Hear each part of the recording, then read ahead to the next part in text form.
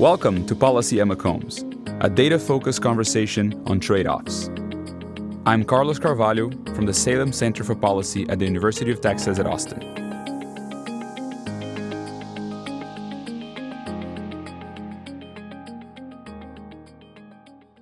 Hi, everyone. Today is December 10th, 2021, and it's a pleasure to have with us Jay Bhattacharya from Stanford University, where he's a professor in the School of Medicine, also in the Department of Economics, and a senior fellow of the Hoover Institution. Jay, thanks for joining us at UT. My pleasure. So I want to start by mentioning Hoover and the shirt that I'm using here, which is the saying of our Salem Center for Policy here, something that was inspired by Thomas Sowell, one of your colleagues at Stanford, and reminding everybody that I guess about a year or so ago, a little bit more now, the beginning of COVID, you were one of the few voices that were very strongly talking about the trade-offs that we're about to face with the policies being proposed and implemented in the country. So let's start from that. From that point. Let's start from back in March 2020, I think. That's when you first became, prominence around your work became very got emphasized because you're questioning at that point in time the wise, whether or not the policies being put in place were wise. Take us back to that moment and walk us through what were you thinking. What was your thinking at that point in time in the beginning? Sure. So in March of 2020, I had been following the track of the disease in China and in Italy, there seemed to be still a great bit of uncertainty about how widespread the disease was. I'd remembered back in the H1N1 2009 epidemic, there was a lot of evidence that early on that people were very scared about the high case fatality rate because they were looking at the number of deaths divided by the number of identified cases. But then over time, over the course of a couple of years, it turned out, based on seroprevalence studies, that H1N1 was way more widespread than people had realized. A lot of people got infected, recovered, and had very few symptoms. And so the infection fatality rate turned out to be much, much lower in H1N1 than the case fatality rate, 100 times lower, 99.99% survival, something like that on that order. I had hypothesis that might be the case in the context of COVID. At the same time, I'm a health economist. With that slogan you have on your shirt, that is true in health economics to spades. Every action here that people were talking about or potentially contemplating was going to have consequences, and it wasn't clear to me that those consequences should be ignored. I remember a reporter from Reuters called me up and asked me, I think it was mid-March or right around when the lockdowns were started getting implemented, about whether I thought, he was asking me about domestic abuse and child abuse. And he was asking me what would happen if everyone were to stay at home. What would happen to child abuse and domestic abuse? And actually it struck me that he was asking me this because it seemed like everyone else around the country was just panicking around COVID, and he was thinking about child abuse. It was very clear to me then, and it's what's happened is that children were going to be abused. Normally, you pick up when schools close. What happens is children that the abuse of children gets picked up at school, where there are people to see the bruises and then call Child Protective Services. If you keep kids at home, those kids don't get picked up. They just get abused. Same thing with domestic abuse. I could see also the psychological harm to so many people from this kind of isolation. Lockdown is a prison term. It's designed for punishment. And in July of 2020, the CDC found 1 in 4 young adults had seriously considered suicide. And the other thought that I had in March 2020 was to the world's poor, right? So you have 20 years or more of globalization, where poor countries around the world have reorganized their economic life to fit in with the world economy. That means so many people's lives, including poor people, had been changed so that they could fit in. They could do productive things that would work, that would allow them livings. And 1 billion people were lifted out of poverty as a result. Lockdown, it seemed to me, was guaranteed to reverse that. And And that's what's happened, right? 100 million people thrown into poverty around the world because of the economic dislocations caused by lockdowns. 80 million people, these are all just UN numbers. I mean, 80 million people thrown into dire food insecurity, hundreds of thousands of children dead from starvation in just South Asia alone. I mean, I think these were entirely predictable. And many people actually were predicting them. Like the UN was yelling from the top of his lungs, these are going to happen. These things, we're going to stop doing malaria control. You're going to stop doing treatments for TB. It was you're going to have crazy reductions in immunization of children with long-term consequences. You stop checking cancer patients for early stage cancer, so you end up with late stage cancer later. So women coming in with late stage breast cancer that should have been picked up last year. All of these things were entirely predictable as costs of the policy. So that's what I was thinking in March 2020. Right, I was thinking that we don't know yet how deadly the disease is until we've done some detailed seroprevalence work, and but we know for certain that the harms of these lockdowns are going to be devastating. So you're there sitting as an economist thinking that this action will have tremendous potential impact, which is, again, any reasonable person at that point in time would agree that an extreme measure of asking people to lock in place for an indeterminate period of time would have severe consequences. I mean, I remember being concerned about, I don't know what that does to a supply chain. I don't know whether we're going to have, disruption of food supplies and people. And I'm actually was very pleased to see that somehow even though we're complaining a lot about supply disruption of things right now, the grocery stores are packed and stocked with things. And, even in the height of the problem, I'll tell you why that I was shocked by that. Well, I'll tell you why, right? So the lockdown essentially was a policy designed to protect the rich. It's a policy designed for people who wouldn't lose their jobs, and they could replace them with Zoom if they didn't go into the office. We designated a large part of the population as essential, right? The people who grow the food, who stock the supermarkets, who bring the food back and forth, who make sure the electrical lines work, make sure the internet works, make sure that the garbage is picked up.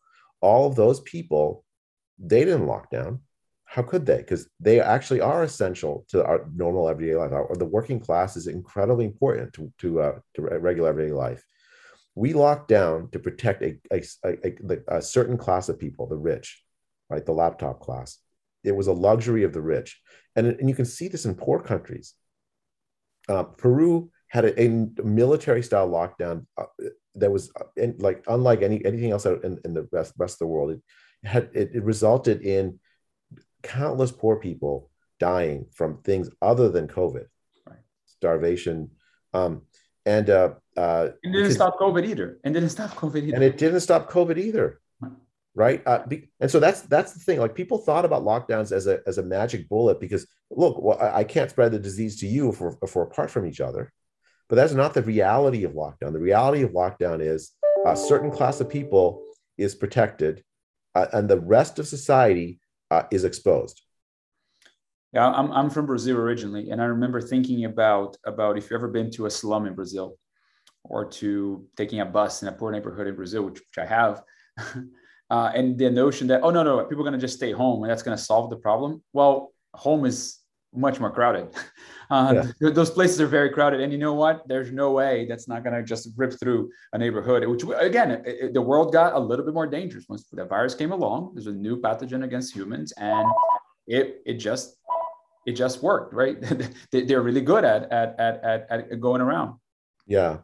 And I mean, the notion that we're able to stop it through asking people to go home in poor countries, it was just unbelievably naive. And maybe good for university professors like you and me, but not for most of the people in the world, right? So let me go back to the seroprevalence studies. That then you were one of the first ones to try to get information on that. How many people basically try to look for prevalence of antibodies in people's bloods, so that to see how many people got exposed already in the early days. So I think you got out with a study in was Los Angeles and somewhere in the Bay Area. Is that right? Yeah. So the Santa Clara County and then LA County. And what was the main finding then? Right. So we did these studies in early April of 2020, and as you said, what we did is we got populations like samples in from the population, community dwelling populations, both places, where we looked for antibodies specific to SARS-CoV-2 virus, the virus that causes COVID. And what we found is that there were 50 times more infections than between 40 and 50 times more infections than cases. We weren't testing a ton back then. And so in some sense, not surprising. This is a respiratory virus that spreads very rapidly, very easily, which we know now by aerosols and droplets and things. The fact that we weren't picking up infections is not that surprising, especially since most infections result in relatively mild disease. The severe disease outcomes that we see, the viral pneumonia we see, that's a small subset of cases. It turns out we didn't know that until we did the study, and so there's a few things that we found. So one is that the prevalence in California, in the big big regions of California like Bay Area and LA, was something like 3 or 4% of the population in April of 2020. And now that doesn't seem like a big number. In one sense, it's not. That means there's a very large fraction of the population still susceptible to the disease. I mean, so in a sense, it predicted that this was going to be a long epidemic. On the other sense, it's actually a pretty large number, right? 3 or 4%. The disease, like the start date in the U.S. was supposedly January 2020, late January 2020. In just 2 or 3 months, we'd gotten to 4% of the population had infected undetected in LA. I mean, that's a pretty large number, actually. And what it meant is that the kind of idea that we had, which was like, let's just test everybody, isolate them, and then contact trace, and that'll stop the out of the bag already, right? Yeah, could not have worked. It was, we knew that from the 4. If it was 0.4%, maybe, but even then it'd be difficult because the disease, you can spread it even if you don't have very many symptoms. And then so that we knew from that. And then the third thing we learned from that is that the infection fatality rate for the community dwelling population, at least, was the survival is like 99.8%, 0.2% infection fatality rate. We also saw in it a steep age gradient that's actually is the most important fact about the disease. Older people have 1,000 times or more likelihood of dying if they get infected than younger people. So from the very beginning, you could see that the parameters being set in some of the epidemiology models that were predicting millions and millions of deaths in the U.S., for example, were just not necessarily within the sort of acceptable range. Yeah, I mean, the numbers of people that were already infected and the implied infection fatality rate at that point. Correct. Yeah. So I think the infection fatality rate assumed by the Imperial College model for the U.S. was like 0.9%. Which is off by a factor of 4.5. The millions of deaths predicted. It was interesting. Those models were predicting if you did nothing, millions would die within months. Right. I mean, I think what I had hoped was that people that were populating those parameters, those models would update based on this, and some did, but for large part, it sort of that didn't happen. In fact, there was a lot of like folks attacking your study and trying to poke holes in it, and not necessarily try to see what the message really was out of that study, but rather try to say, "Oh, this is just try to portray you as somehow a, I don't know, propagandist or a Trump supporter that wanted to somehow, fight the lockdowns or whatever." And that tell us a little bit about that, because I remember having a lot of reading a lot of criticism that were just I mean, I think like I have mixed feelings about it. Like I think some of the discussion was actually quite productive, but some of it was just nasty and counterproductive and a lot of it I think stemmed from the desire not to believe the result. Let me start with the good. So the first thing, one of the first criticisms I saw was like I forget the name of this guy on Twitter.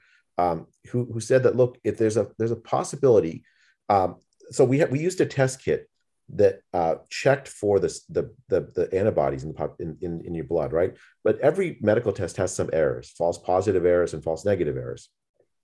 And we had 3,000 people that we checked in Santa Clara County, 50 of whom were positive. And The reason we got the 3% is you have to adjust for the demographics of the population. That's the way we did the sampling. We had to, so, but anyways, like the raw number is 50 positives, 3,000 people. And what he said was, look, given what we know about the test kit they're using, the false positive rate that the manufacturer reported was 99. Well, the false positive rate was 0.5%. That means that there's some possibility that all 50 positives were false positives. Now, it turns out we actually had a formula to adjust for that, for the observed false positive rate. And it also, you have to account for the false negative rate, because the false negative rate is like was 10% or something on that order, 10, 15%. So, you have to adjust for both simultaneously. And the estimates that we reported were correct, were correct for that, for those, for false positives, false negatives. But there was a big fight over the standard error around this. And the key thing to the standard error is, how confident are you that that false positive rate is 0.5%? So the manufacturer had done, the way you check for that is you say, okay, let's use blood from 2018, we know is negative, run it against the test kit. And if there's any positives, it must be false. Right. That's what the manufacturer done, something like that. And it turned out that they had like 400 samples, and 4 of them were, I mean, it was a very, very, very small number. Like it was, 2 of them were, I mean, I forget exactly the numbers, but it was a very small number of false positives. But that's only 400 samples. That actually leaves quite a bit of wide standard error still, contributed by the sampling error in the false positive rate measurement. It's like a little bit statistically complicated, but so what we, when we released the study on medRxiv, this open access sort of preprint server, Twitter exploded. I got 1,000 referee reports overnight. It was anyone who's ever had 3 referee reports to deal with can understand my anxiety. But like constructive things started happening. People started giving us, it turns out labs around the world were evaluating this test kit, and they sent us their evaluations. And we went from having 400 evaluations of this test kit to having 3,000 or more evaluations of this test kit for the false positive rate. And so, and it turned out the manufacturers were right. It was like 0.5%, even after 3,000. And that tightened the standard errors. So we released a second version with sort of tighter standard errors, but people still don't believe it, right? A lot of people, including some very bright people, were convinced that there was very low prevalence, maybe 0, and they were fought very hard to maintain that on the left edge of the confidence interval that you could have had 0 prevalence. Right. The thing was that, like, it just seemed like nonsense. 1,000 people had already gotten the disease in Santa Clara County in April of 2020, like a case. The positive cases, exactly. Yeah. And so there was no reasonable sort of Bayesian prior that leads you to say, okay, you might be 0. I mean, that's just, if you did that, then you're falsified by just the basic observation of the data. But wasn't already motivated reasoning at that point, because there were so many people committed to the ideas of the policies being put forward that they couldn't. I mean, your statements at that point say, listen, these policies are not going to necessarily work out. The prevalence is high already. It's not as bad as you're saying from the models that are justifying the lockdown. But if they dug their heels in and say, "Oh, no, this has to be true because we know the answer." And it was like middle of April 2020 when we released it. We already had a month of lockdown, and it already started to produce some of the catastrophic effects we were talking about. And so if we lock down for nothing, well, I mean, a lot of very smart people have egg on their face then, right? And you do one of 2 things. You can say, okay, well, here's what the data say. Let's alter our strategy on the basis of it. It would even be reasonable to say, look, it's only 1 study. Why don't we look for more studies? Right. Well, let's rapidly do an incredible number of these seroprevalence studies, and then take those studies together and see what happens before we like adjust our policy. I mean, that I think would have been a reasonable thing. But instead, what happened was a lot of very bright people essentially closed their minds to the possibility that the disease had already spread so widely. And it's there were actually some seroprevalence studies that were done around the world. Hundreds of them actually were done. And when you do like John Ioannidis did a meta-analysis of them, And the median infection fatality rate was something like 0.2% worldwide, especially in younger populations. Now, in places that have older populations, you have a much higher infection fatality rate, right? So New York City, which exposed all these poor folks living in nursing homes to the disease, they had a much higher infection fatality rate. Why? Because the set of people exposed, they didn't protect the vulnerable, they didn't protect the old. So that's why they had such a high infection fatality rate early in the disease. Whereas Africa, for instance, where less than 3% of the population is over the age of 65, has had a very low infection fatality rate. Worldwide is 0.2%. If you want to know what the infection fatality rate was in Santa Clara County in 2020 or early 2020 in a community dwelling population, I mean, where else are you going to look? We're the only ones that did a measurement there. The fact that the CDC, the US CDC, has not followed up with systematic seroprevalence studies continuously so that we can have an understanding of how widespread immunity is in the population is baffling to me. Right. I mean, exactly. I think that there was a focusing on estimating precisely the infection fatality rate became again somehow a questioning of the policies in place.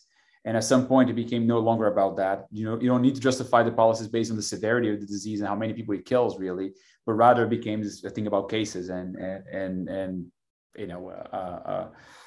because it was no longer judicious, right, for them to be focusing on that, right? Because at the end, I think you and Ioannidis have been vindicated on the IFR here. In fact, if anything, the IFR keeps going down, down, and down, given our ability to treat and so on, right? Yeah.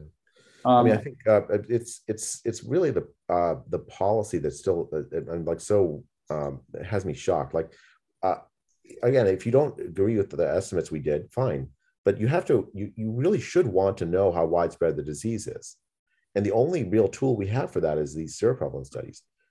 Why did the CDC? They still don't have systematic seroprevalence studies that are tracking for representative populations. India has better ones than the U.S. does. Lots and lots of other countries have much better tracking of these kinds of basic stats than we do. So one premise of a lot of the models that were being put forward to justify the policies in place was that there's nothing that we can do. There's a lot of susceptibility in the population. This thing's going to grow exponentially. And it's going to have a peak, and then it's going to come down. I mean, all those models, all of them, I looked at, I think almost all of them would predict one peak. They would just go up exponentially, and with all of them predicted that we would outpace our capacity to handle people sick, and therefore we need to do something really, really strong right now to flatten the curve. That's what the way they phrase this thing, right?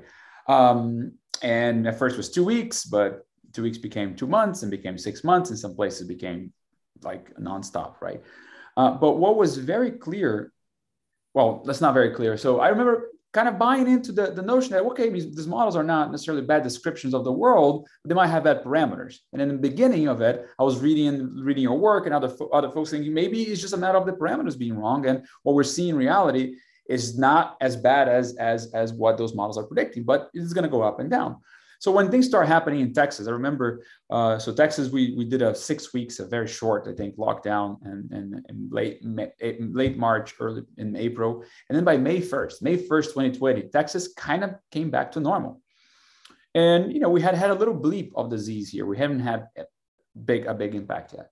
And then, summer I think was maybe after Memorial Day, things start happening and we get our first flare up, our first wave, which was a bad wave that killed a lot of people. And I was thinking at that point in time that, well, this wave is going to come and it's going to go just like a lot of those models are predicting. And then we're done with it. It's just a matter of how tall that peak is going to be. Even that wave, as severe as it was and as stressful as it was, and I'm sure it was very stressful for doctors and nurses working in places, it was not overwhelming to a point that said, okay, our hospital, we stopped caring for people. And I don't think we faced really that in almost anywhere in the US, maybe very small situations where that took place. But then talking to you around the same time, you made a comment to me that I think was something that, I never thought about before. You said, well, people are misinterpreting what herd immunity means. They keep talking about herd immunity being, okay, we're going to reach this point where there's people start infecting less than one person, but less than one on average. And therefore this thing's going to come down. And I thought, yeah, we're going to turn down and then we're going to be over. You said herd immunity is environmental. It depends on the conditions. And lo and behold, the fall comes along, and up we go again, right? We got to herd immunity, but it's not fixed. It's not a fixed thing. And we kept seeing this now. We keep seeing this going over and over and over again. And none of the models were saying that to us in the beginning. None of the models that justify lockdown were told us, listen, this is going to be an endless set of waves because that's it. Yeah. And I think that would be very hard to justify what we did if they were saying basically that, like, listen, there'll be waves and they're going to come and they're going to come again and come again and come again, right? And I think in your thinking in the Great Barrington Declaration and the sort of like focusing on protecting the vulnerable, that was part of the thinking, right? Yeah, I mean, it's absolutely part of the thinking. I mean, this is very clearly a seasonal and regional disease. Some regions get hit for certain seasons. So for instance, New Zealand and Australia were hit in March 2020 during their summer, during low COVID season, which explains why they were able to get the cases so low for extended periods of time with the lockdown. And of course, they're islands. The thing about the way this disease is, the best model really is to look at the other coronaviruses. There is herd immunity to the other coronaviruses, but the way it works is complicated. The threshold for herd immunity is high during the high COVID season and low during low COVID season. So you need a larger fraction of the population immune during the high season for the disease not to spread, and you need a lower fraction immune during the low season for it not to spread. The immunity of this, once you're infected and you're covered, and we now know from like extensive data from like excellent studies out of like Qatar, Israel, a whole bunch of other places, that at 1 year, the reinfection rate is somewhere between 0.3 and 1%.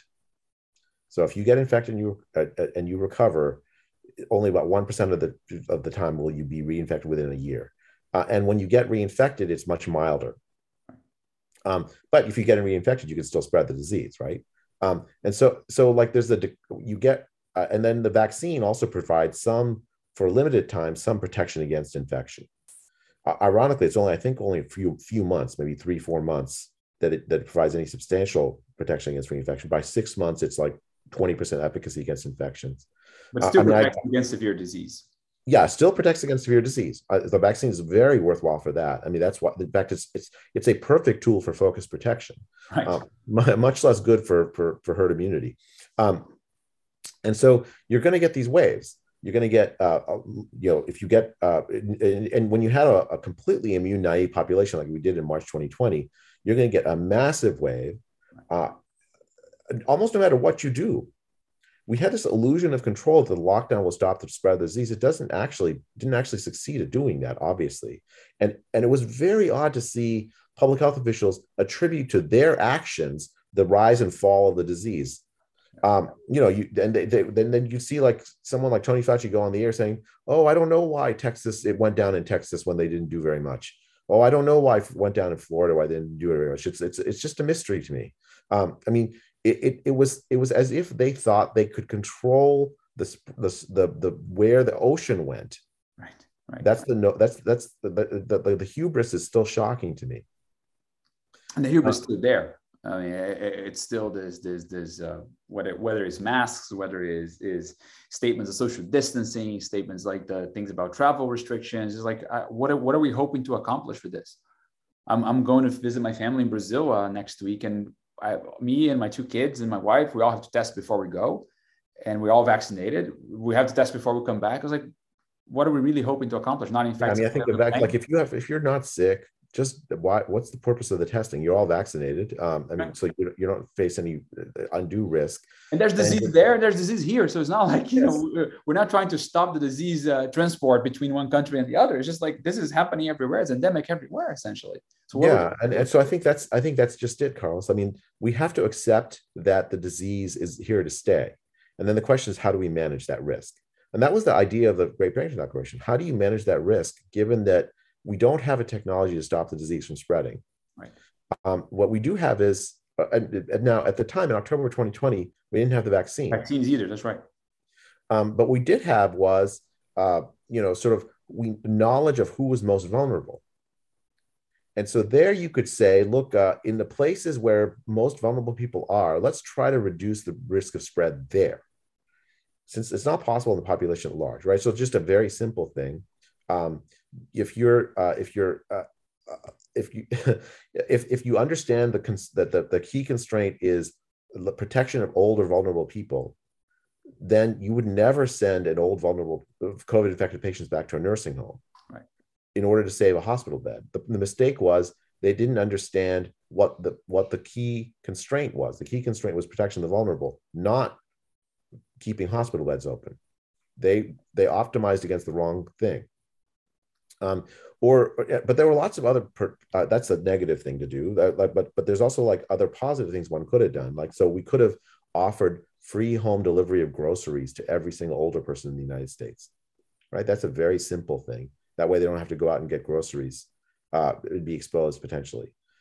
We could have. There's something that many places did do with sort of varying degrees of success is doing better with nursing homes, protecting nursing homes, reducing staff rotations, a whole bunch of things. I mean, the thing is like what I expected with the Great Barrington Declaration was that local public health would join in trying to use creative ways to think about how to protect the vulnerable within their own communities.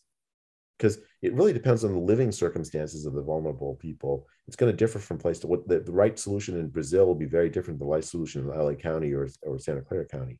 And local public health is in much better position than I am to like dictate for the entire world how to do that.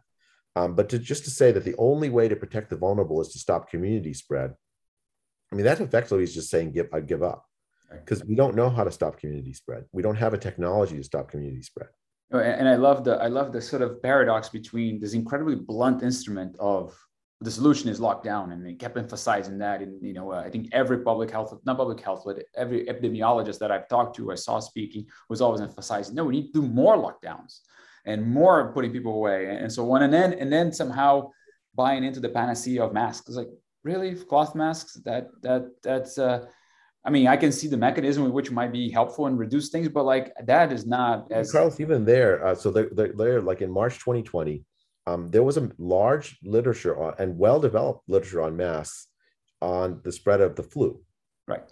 And with good randomized studies, dozens of them. And the conclusion was that masks do not stop the spread of the flu.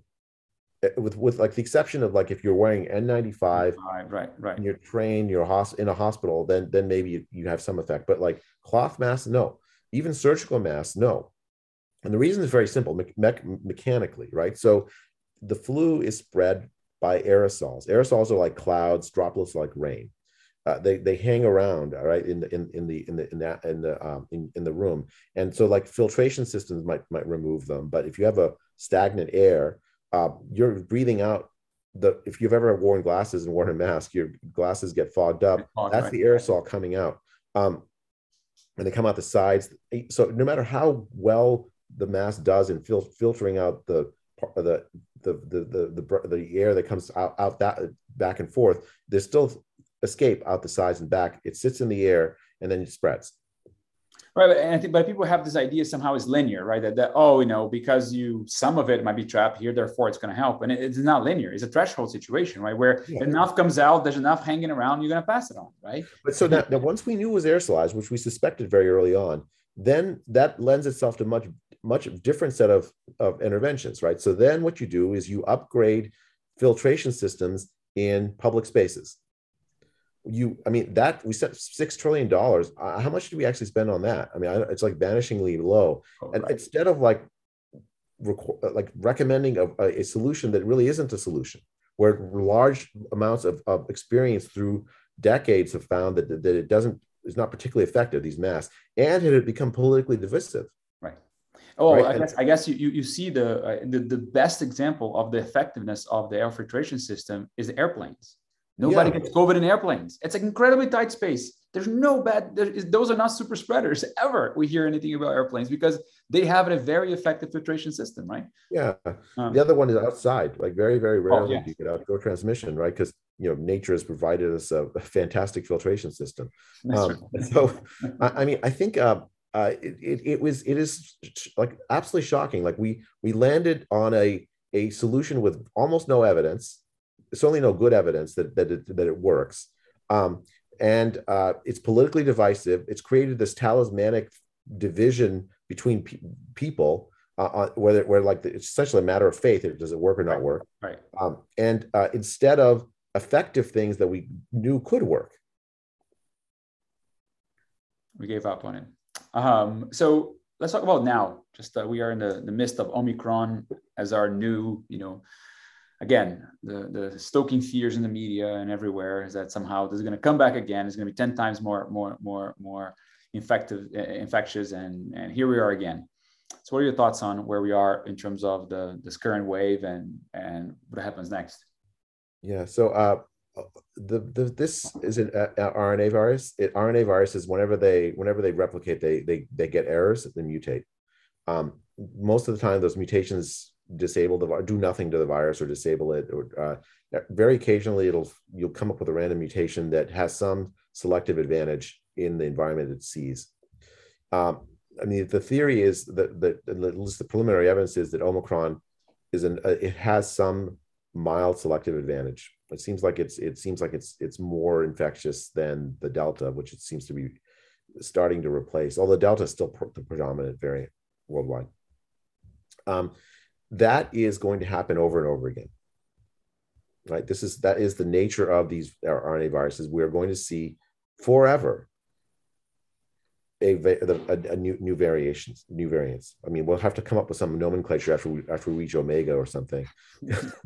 Double Delta, something like that. Yeah. Yeah. Well, Alpha squared or something. I don't know. Yeah. So I don't think that. I think that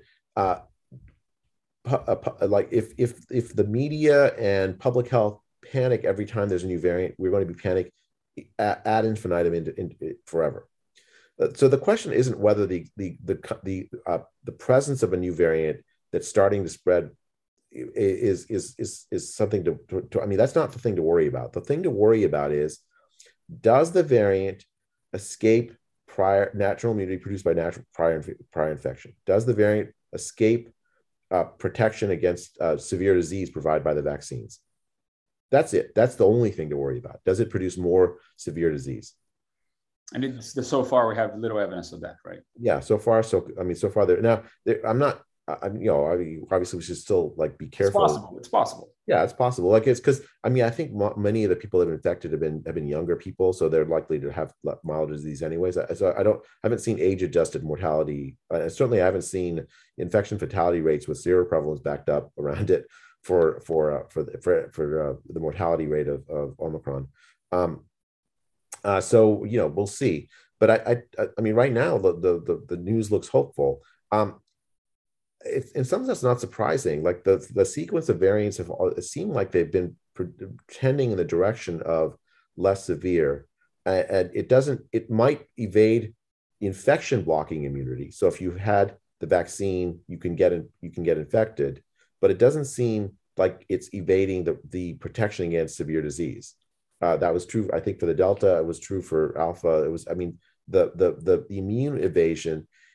Which a lot of the data about immune evasion comes from like studies in vitro to see if it produces like antibody, like are you producing antibodies to the new strain? But that's not enough to suggest that you don't have protection against severe disease, even if the antibody production is lower or the antibody neutralization is lower, or whatever.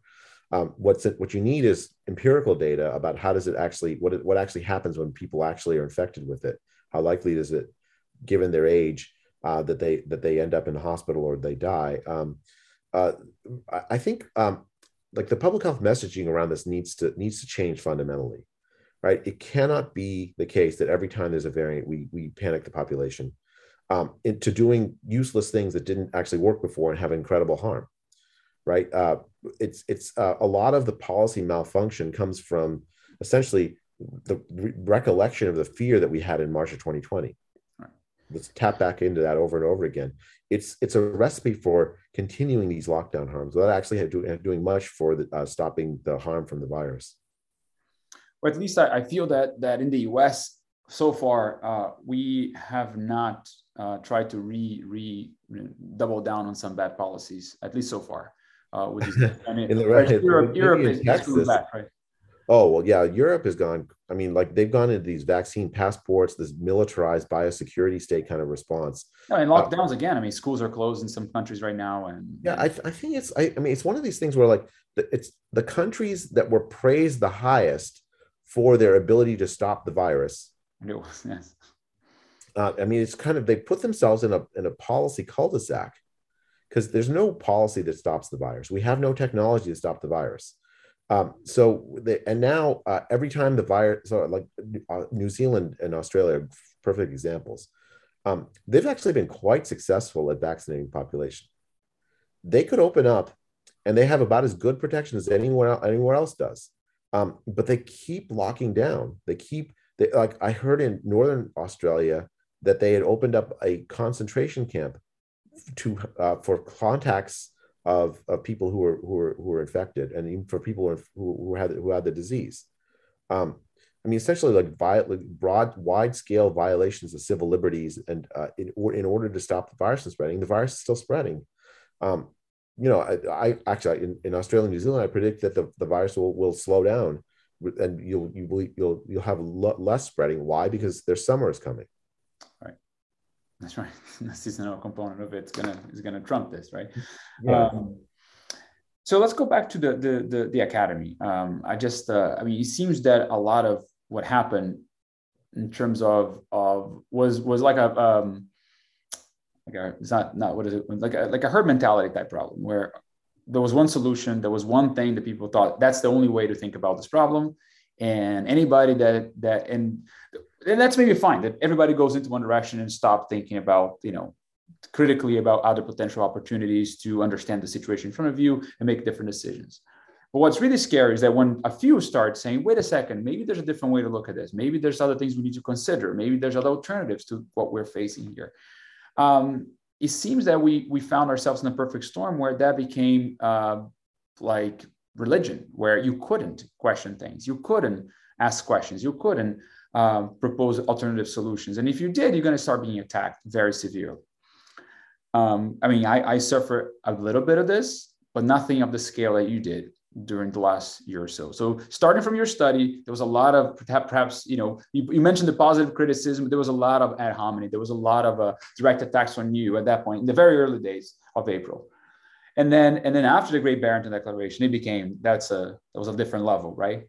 Of scrutiny on your statements and so on.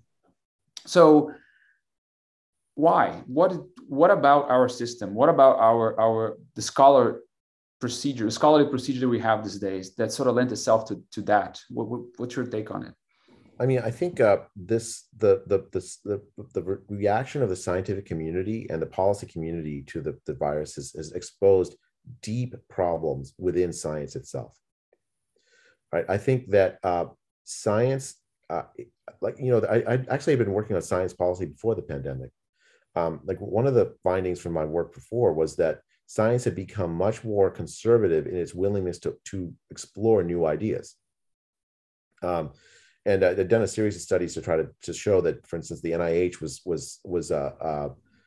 was funding like older and older ideas over the last, I mean, like over time and we started to reward scientists based on influence, like how many citations you have, rather than like trying new ideas. I mean, you had like this two worlds. Like in VC world, you have, try new things out. If it's failed, that's fine. Because failure is actually a route to like learning, so you have more success later, right?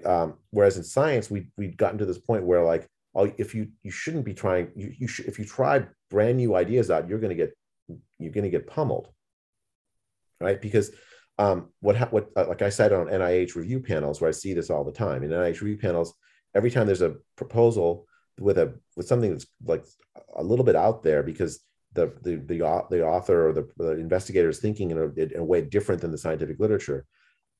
Although you're supposed to reward innovation, what happened routinely is the reviewers would just pound on it, say, this couldn't possibly work.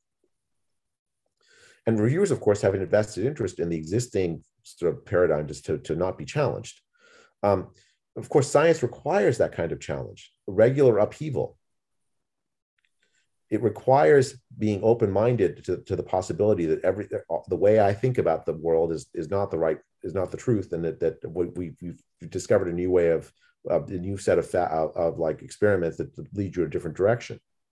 Which makes the statement follow the science particularly problematic, right? Yeah, I mean, science is exactly. It's like science is all it should be when it's functioning well, is a dialectical process. I believe A, you believe B.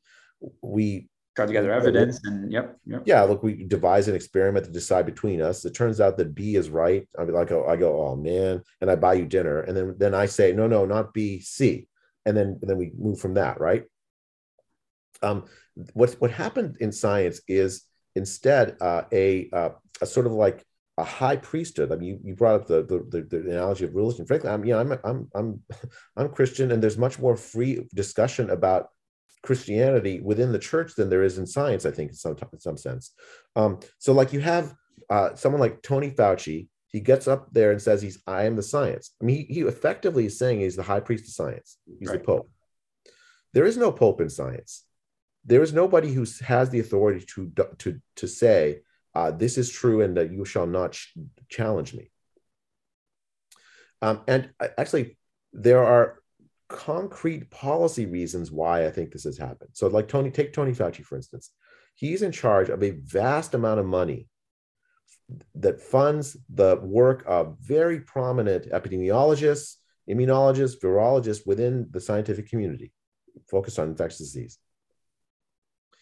If they step out of line, in that case, what I mean by step out of line in this sense is like they don't follow the priorities of the National Institute of Health, the part of the National Institute of Health then their likelihood of getting grants is going to get lower. Yeah, right. Their likelihood of getting, and if they don't get the grants, they can't publish. They can't. Then that means that they can't get grants. It feeds on itself. It's central to their careers that they figure out what the NIH wants and then work to give it to them. At the same time, you have Tony Fauci, who's in charge of COVID policy.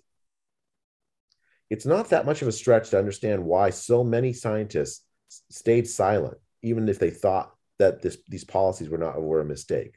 Their careers were at risk. You've created this conflict of interest by putting the same person in charge of scientific funding as COVID policy. Right. And this happened with, for instance, the Jeremy Farrar and the Wellcome Trust in the UK, Bill Gates, same thing, right? You had these people who were incredibly influential on COVID policy who were also funding science. There needs to be a wall of separation between policy and scientific. The same people shouldn't be in charge of both, because you create this like conflict of interest. And on top of that, you have this environment where like science has moved from this norm of free discussion. I mean, it follows the cultural. I mean, I think the culture has moved this way as well. Like somehow, you've moralized the discussion so that if I believe A and it's out of line, it's not just that I believe A and I'm wrong. I'm evil, right? For some sets of propositions that were A, and a lot of like the COVID discussion came around that. If you believe that lockdowns won't work, well, that means that you must be in favor of of like letting the disease spread. All you care about is money. You're evil. And a lot of the smearing, and scientists were subject to this too. Like that, a lot of scientists engaged in this sort of smearing. I don't know how many emails. I wrote an op-ed in March of 2020 saying that we don't yet know how widespread the disease is and what the infection fatality rate is. And I got emails from, I thought friends at the university asking me why I care about money so much. I mean, I didn't get money paid for that op-ed. I'm a health economist because I care about the vulnerable, right? That's why I spent my career. Money is not the reason. I don't believe that optimization of society means maximizing the total amount of money. I believe it means providing opportunities for well-being for as much as possible, given that there are no solutions, only trade-offs.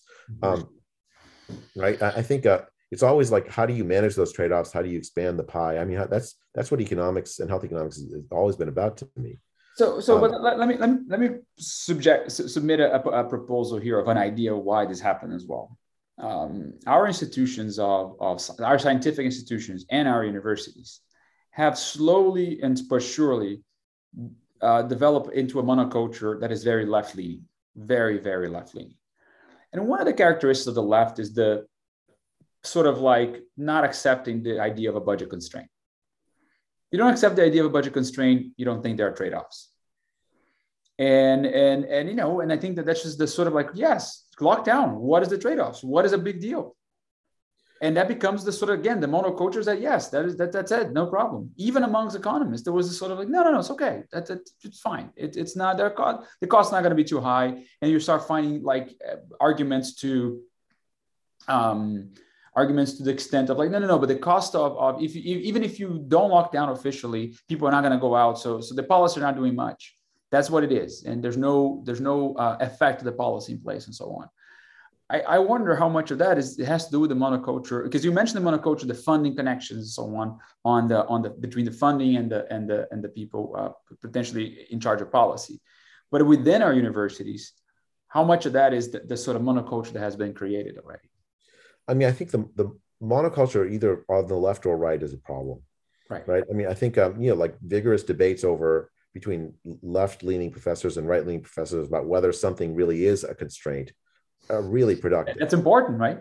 Yeah, and I think the key thing is the moralization and demonization of moralization of the debate and the demonization of opposing ideas that comes and is permitted when there is a monoculture. Like if a left-leaning professor has never really engaged seriously with someone on the right, and they have this caricature of what someone on the right really is that doesn't actually match reality, it's very easy to demonize them.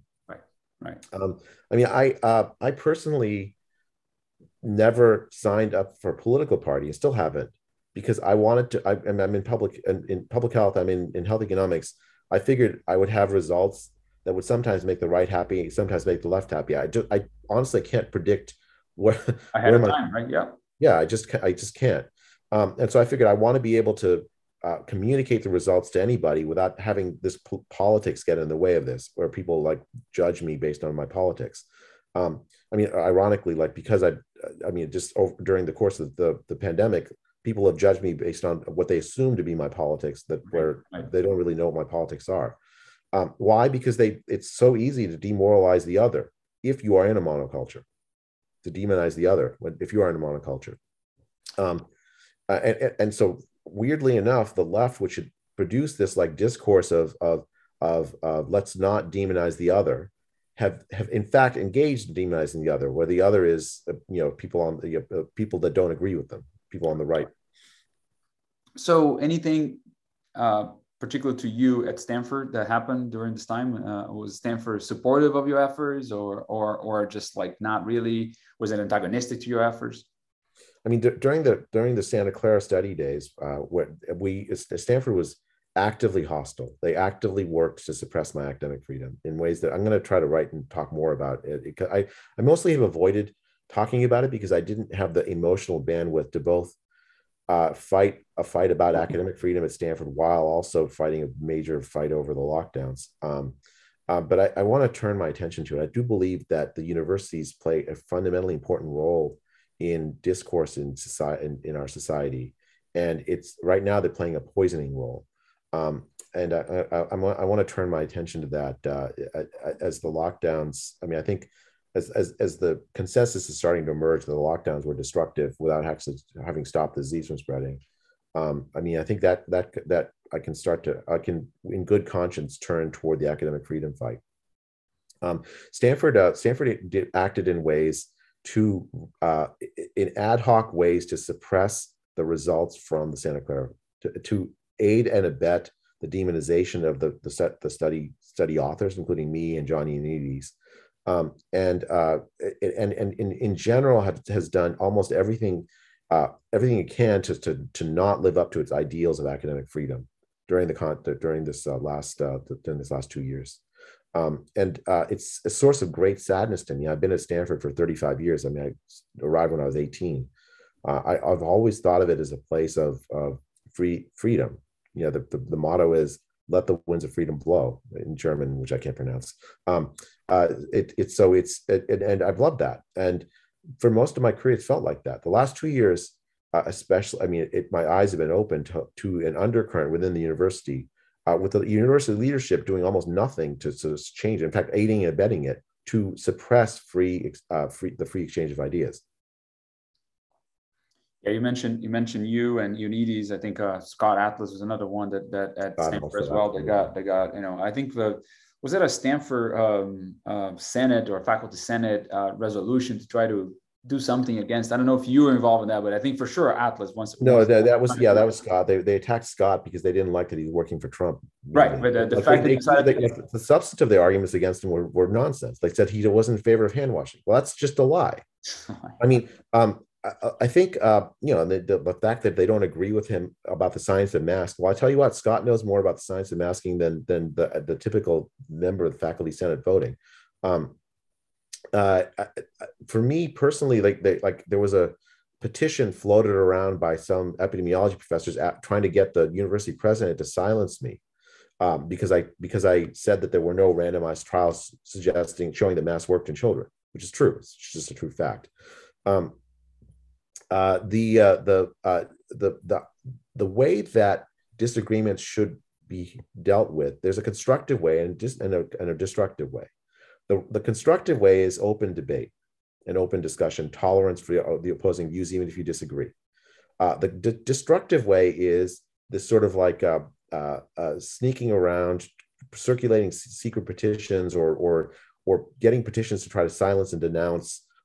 Those are not tactics of a confident group of people who are confident about the intellectual positions they hold. Those are the tactics of a group of people that will not defend their position openly with arguments and facts, because I might be wrong about something, and frankly, if I'm wrong about something, you show me facts, show me the evidence. I'm happy to change my mind because now I've learned something new.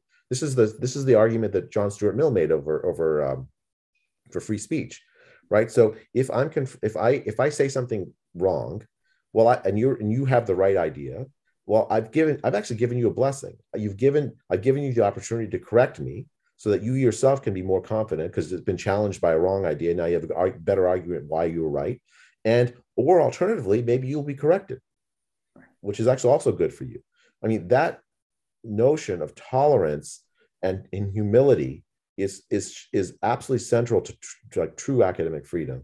And what we have instead is this atmosphere of demonization of the other, this repulsion, this idea that even having a debate at all is dangerous.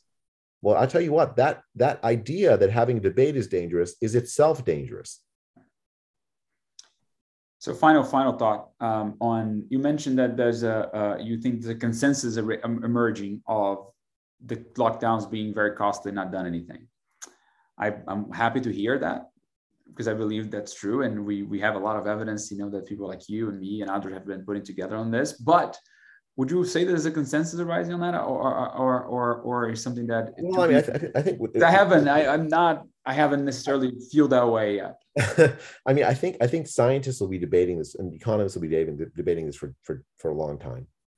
But I think in the population at large, it's starting to form, right? And you can see this with the mass protests around Europe, right, over the vaccine passports and lockdowns.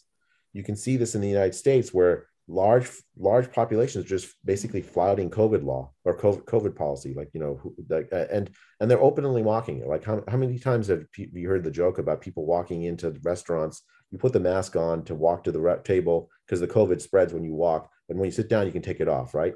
Because the COVID doesn't spread when you're sitting down.